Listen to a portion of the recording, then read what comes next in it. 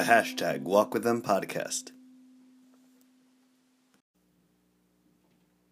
Welcome back to the hashtag Walk With Them podcast. This is Christian Alberto Ledesma, host of the podcast. A hearty welcome to all you educators, inspirers, influencers, and all you people just trying to make this world a little better. In this episode, I'm going to interview Andy Young, a pre-K teacher at PS 244 in Flushing, Queens, also known as the Active Learning Elementary School. Andy was the first person that noticed that I made a mistake on the name of the school back in episode 1, and I had to fix it in a mini episode. A little bit about Andy before we get started with him. Andy is a pre-K teacher, like I said. He started with us coming through an after-school program that was in our building. Every time we walked by that after-school program, kids were doing their homework, they were learning, and more importantly, they were having fun. There was joy, there was laughter. And so when we had this pre-K opening at PS 244, we got this resume on treasure map paper. And the principal and I are looking at this resume and wondering, do we really want to interview this guy? And the answer was, yes, we do. We want that unique factor in the pre-K teacher, somebody who's going to make the learning fun. And so Andy joined the school as a pre-K teacher, and his creativity shone through immediately, from the activities that were happening in his classroom to author studies that he did with Mo Willems, to a Jedi Academy that he started running after school. So, without further ado, I'm bringing on Andy Young.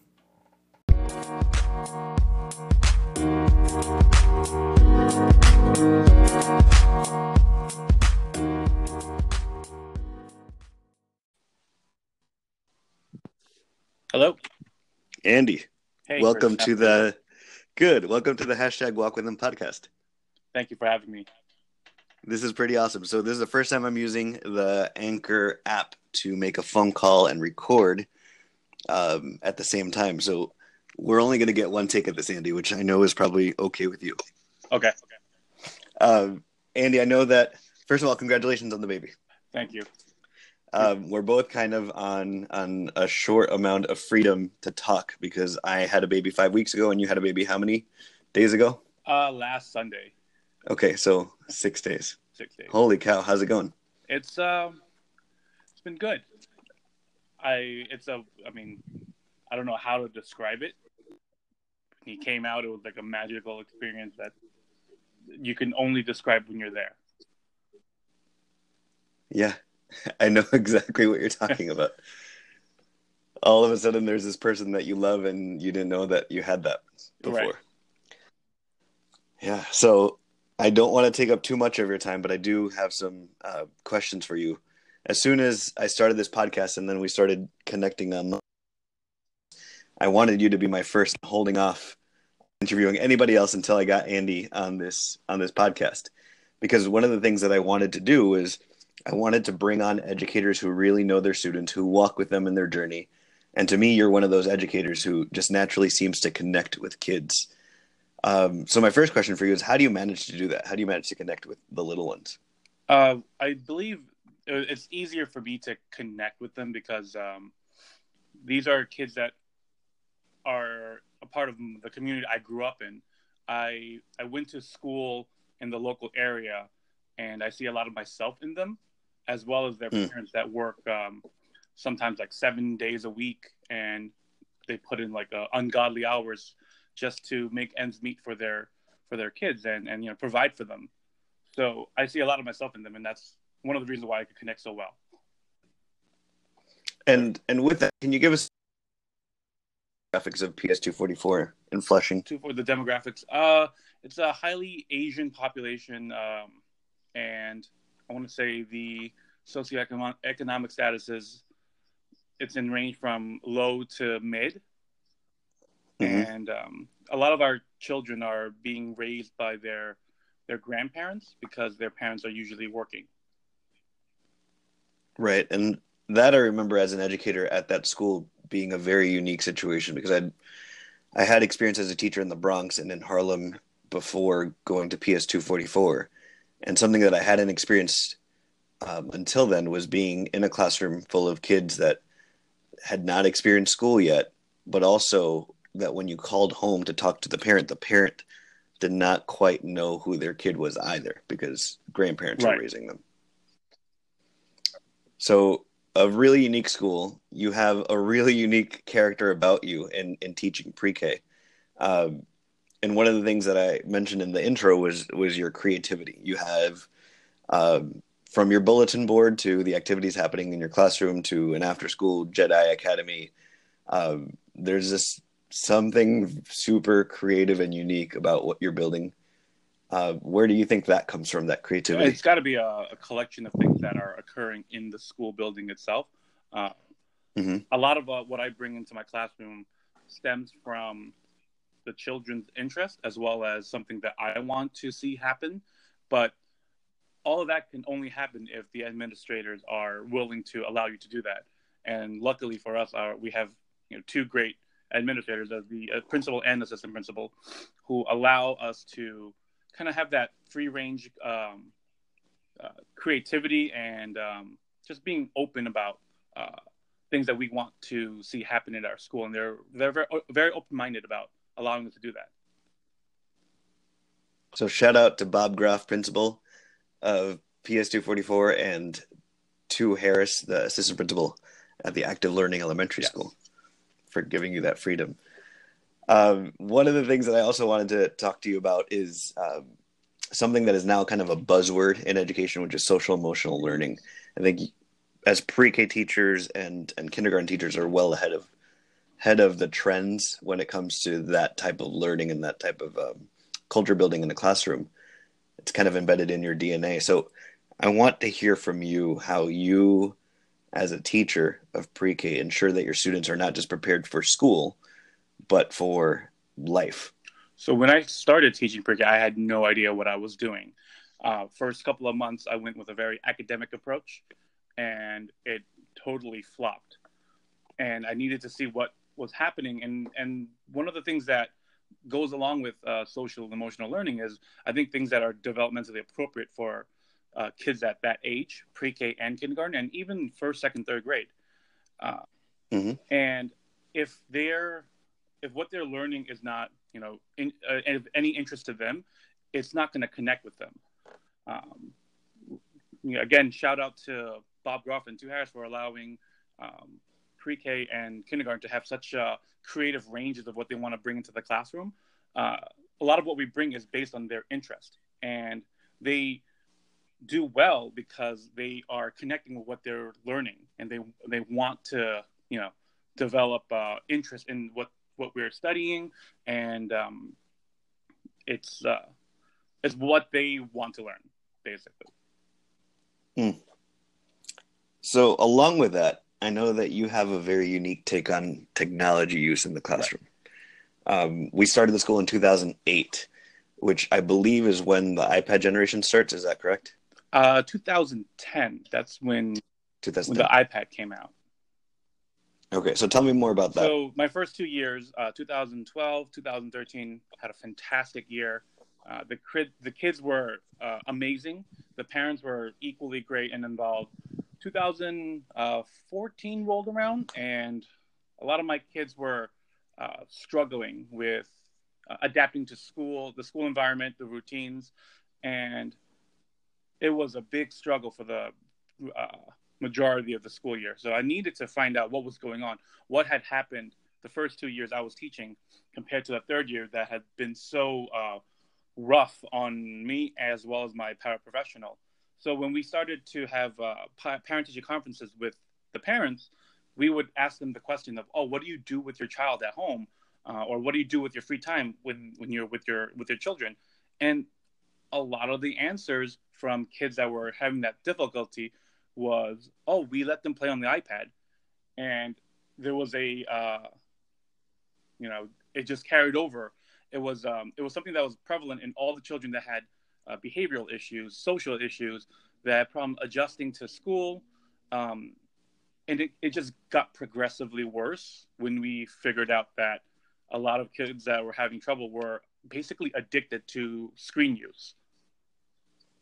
So that's interesting, because a lot of times we think about technology as being part of the future, right? We want to build a generation that is connected, that knows how to code, that uses technology at the workplace, and here you're saying too soon? Too soon, yeah. It's developmentally, I don't think there are other things that are more pressing for children at these ages to be, working with.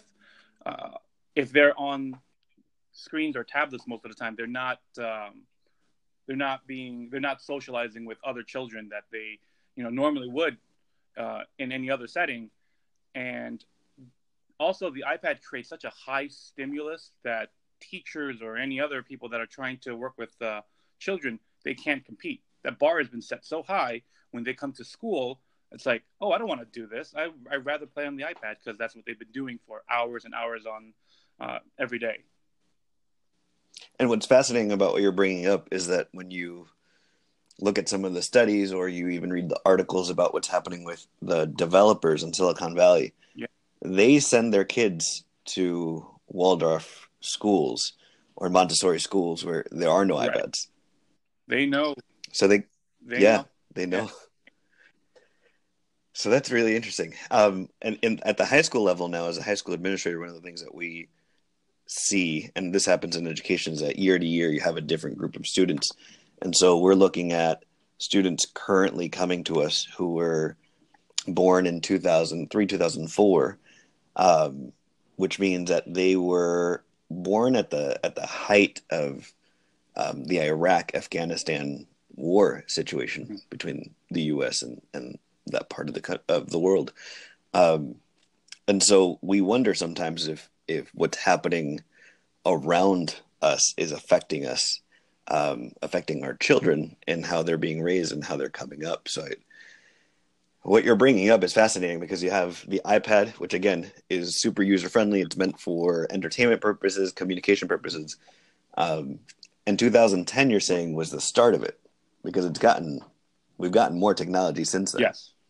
2010 was the birth of the iPad, and the kids that were born that year went into pre-K in around 2014, and that's when we started seeing a lot of the trouble. They were the ones that are growing up with the technology, and I remember growing up myself, and it was difficult getting a computer into the home. It was very expensive, but now it's like every parents, they either have tablets or phones that are, that have the same capabilities that their child, are kind of addicted to.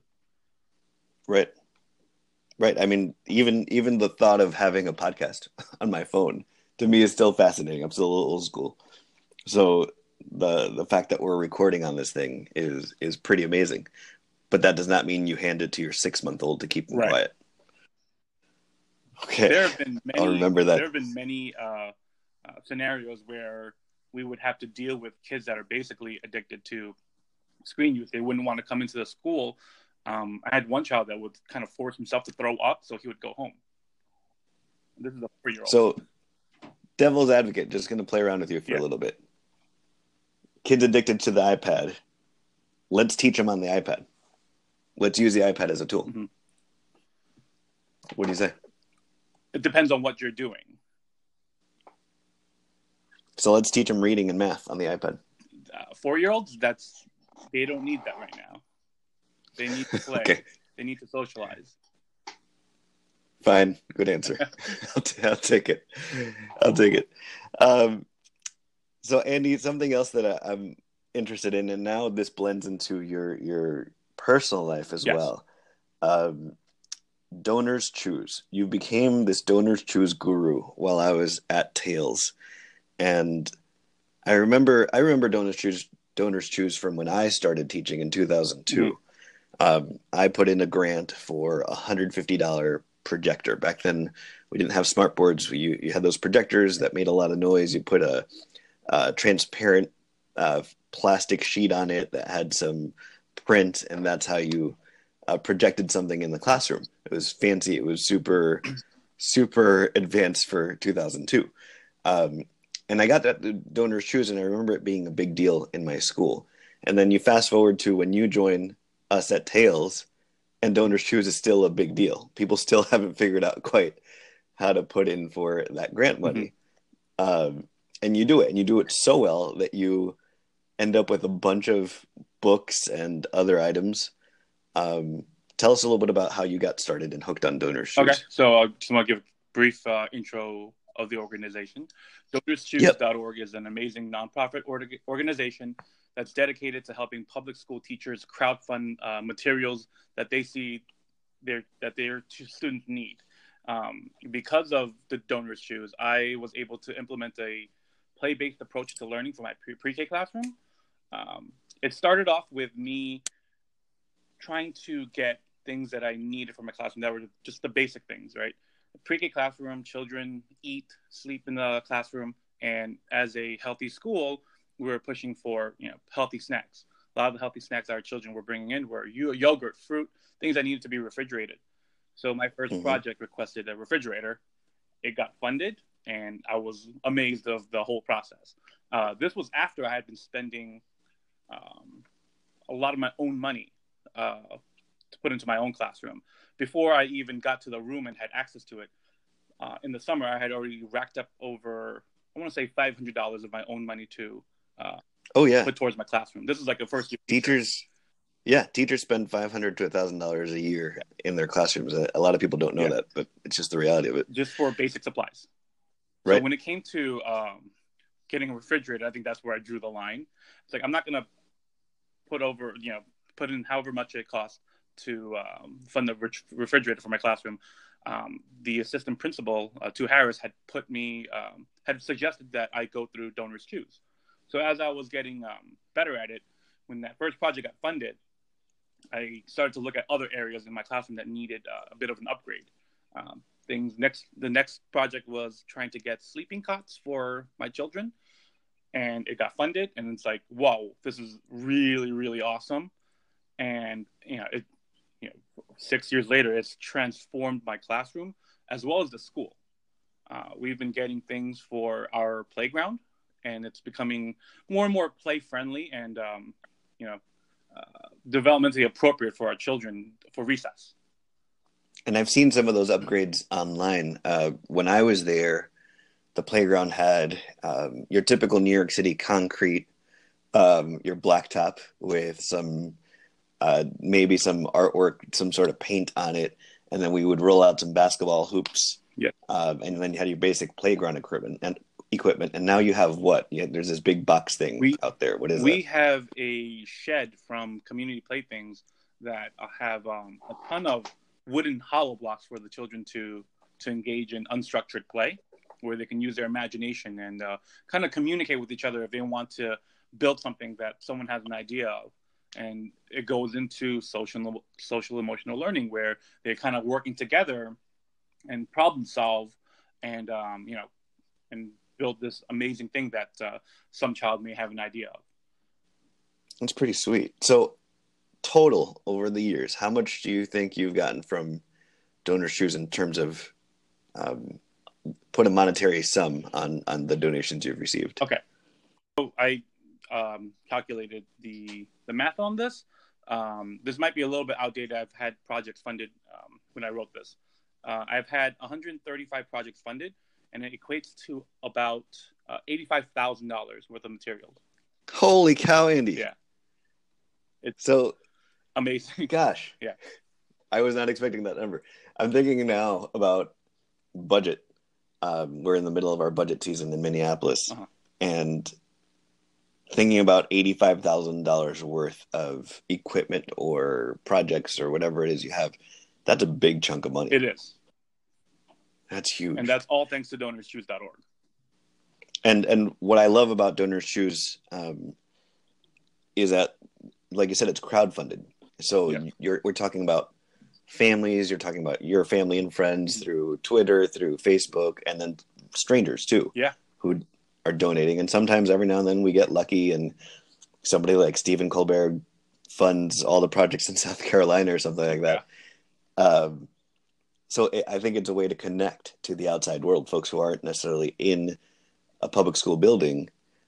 It connects them to what's happening in the building, and I think that's really good. Definitely. There are people that want to help, and they'll go through Donors Choose, and they'll find projects that connect with them on a, kind of like a personal level, and they'll be on the lookout for teachers that may have projects for books or healthy snacks, things that are play friendly for children that are very young. It's pretty cool. You blew me away with that number. So now, speaking of numbers, you and I are having an experience right now, different parts of the United States. I just had a baby 6 weeks ago, like I said earlier, and I was lucky enough to be able to take 3 weeks of paternity leave. Yeah. I was able to use my banked sick days to get paid paternity leave for 3 weeks, which is awesome. I can't say enough about having that time with my wife to help her recover, right, and time to bond with my baby. Tell me about paternity leave in New York City right now. Well, for fathers in public schools, unfortunately, we have to use just the days that we are allotted during the school year. Those are the 3 personal days and 7 self-treated sick days. And when you become a father, you're not sick. Your wife is not sick, and it's frustrating to hear that I only have at most 10 days, because if I got sick throughout the year, I'm using those days. And if I had a baby, or my wife had a baby, I'm not going to be able to use the full 10 days that I'm allotted. I've had over, like you said, you were using your banked sick days. Mm-hmm. I have over 40 in my bank, and I can't use that because the baby isn't me, and I'm not medically ill to tap into those days. So, man, when my first son was born in 2010, I had to do the same thing that you did. Yeah. And I got lucky because he was born on Labor Day on that Monday. Yeah. And so I took the next 4 days off. And then the next week I used 3 of my days. That was 7. And the next week I used 2 of my days. That made 9. Mm-hmm. The next week I used 1 day. And then I just pushed through the rest of the year without getting sick. It's insane. It's crazy. I go ahead. am shocked that no one has brought up the issue. And I know the union's fighting for it now, but I think it should have been an issue that we've been tackling years ago. I mean, I wasn't a father then, so I didn't know what the situation was or the scenario. But now it's like it's hitting very close to home. Right. And for such a big union, New York City's UFT covers something like 75,000 teachers. Right. You would think that would have come up before. Yeah. Okay, so back to the numbers thing, because this is where I got onto this topic. I saw a GoFundMe page go up. Yeah. What's that about? So the day my son was born, I was overwhelmed and flooded with emotion. Just seeing my son and my wife in the way she was. That night when they were sleeping, I got to work on my phone. I had prior success on GoFundMe raising for that shed that we were referring to in the playground. Mm-hmm. And I thought, hey, why not? Maybe I can create a campaign. And the immediate goal would be to raise money for me to go on the Family Medical Leave Act. Mm-hmm. This is a medical leave for that I can use, but I would be unpaid, but still be covered for health insurance. But, living in New York City, if I go 12 weeks unpaid, I'm going to be homeless. Yep. So I went to Donor's Choose, and this will be like kind of like a supplement income if I were to go on FMLA, depending on how much we raised. So the original goal was $10,500, but I realized I'm not going to utilize all 12 weeks. So I brought that number, I cut it in half, and we're at, the goal is $5,500. So anyway, as I was saying, the goal would be to have this GoFundMe as a supplementary income for when I go on unpaid leave. But the other goal would be to kind of send a message telling others, let them to be aware of what the situation is for teachers or fathers that are teachers, and hopefully start the discussion and conversation, because as a teacher, we're always telling our parents that you need to be there for your children. You need to be more involved in their education and, more importantly, in their life. You need to know what's going on. We say this, but when we have children, that's thrown out the window because I got to go back to work. Not even a couple of days after my son was born, I went right back to work. Right. That's what we have to do because of the way this is set up. So you have this GoFundMe page. It's set up for $5,500. Yes. Through the magic of lots of donors, you've raised 1,273 so far. Yeah. Which is pretty amazing. What is the website? The website is GoFundMe.com/Fight for Family Leave. And I've been sharing it with on Facebook and Twitter. And a lot of my friends have been donating. Coworkers have been donating. And I think the most touching one are families of parents of former students I've had. I've had 2 donate generous amounts, and they wrote like a heartfelt message. And it's when I read it, it's like it just makes my day. That's amazing. Yeah. Holy cow. And so I'm going to, the last episode, meaning episode 1, the actual full episode, there were 24 listeners, which, is where we start when we start a podcast. There's no... I was one of them. Yeah, you were one of them. Yeah. So this will get probably a couple of dozen listeners. I implore you to go to GoFundMe.com/Fight for Family Leave. Check out a cute picture of Andy's baby. Donate some money towards the cause. And remember that this goes not just as supplemental income for Andy while he takes his leave and takes care of his family, but it's also about the movement. It's about a movement to create real family leave for teachers. We're starting with teachers, but really has to expand to all types of workers, specifically city workers, right? Yeah, unionized city workers. Right. Gosh. And I know from what you are experiencing now, because I've experienced it 3 times now. Right. The longer you get to stay with your family, the better it is for everybody. They need all the help they can get right now. Yeah. And for you bonding with your child. So such an important time right now. Yeah. For you, Andy. So I commend you for this effort. I always inspired by you in the work that you do. Tell us about your Instagram account, Twitter account. How can people follow you to learn more? So on Twitter, my main account is Green Oak 1122. My Instagram is Kindersicht. It's KINDERSICHT.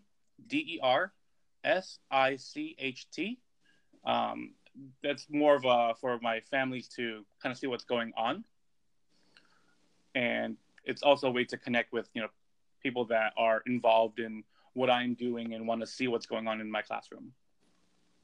Right, and that's what I love seeing when I'm on social media, seeing the work that you continue to do with the kids at the Active Learning Elementary School in Flushing, Queens. It's always inspiring to hear about your Donors Choose work. I'm pretty sure in my head you are going to be the CEO of DonorsChoose.org someday. Donors Choose, if you're listening, this is the guy. And Andy, thank you for your time. I know that your time is precious right now. I hear my wife pacing upstairs with a baby that probably is having trouble going to sleep. So I know I need to go. All right. Thank you so much for having me as your first guest, Christian. Thank you. And say hello to Annie and baby Liam for me. I will. Thank you. Have a good night, Andy. Good night. So that's it. That's my first interview on #WalkWithThem podcast. I'm so grateful for Andy, Annie, and baby Liam for his time. I know that it's really tough when you have a baby, as I'm recording this with a baby in arms right now. So to get Andy onto the podcast was really special. I can see him coming back to dive deeper into some of the topics that we talked about, but I'm glad that we had this conversation and got it started. Please go ahead and leave comments on the Anchor app. Go to the iTunes podcast page, leave a rating there, and go to Twitter. Connect with me on Twitter, at Mr. C. Ledesma. Let me know what you think. Let me know what you want to hear more about so that we can get things rolling. I also included links in the show notes so that you can see the work that Andy is doing, and also help him out on his GoFundMe paternity leave movement. I hope you all have an awesome week.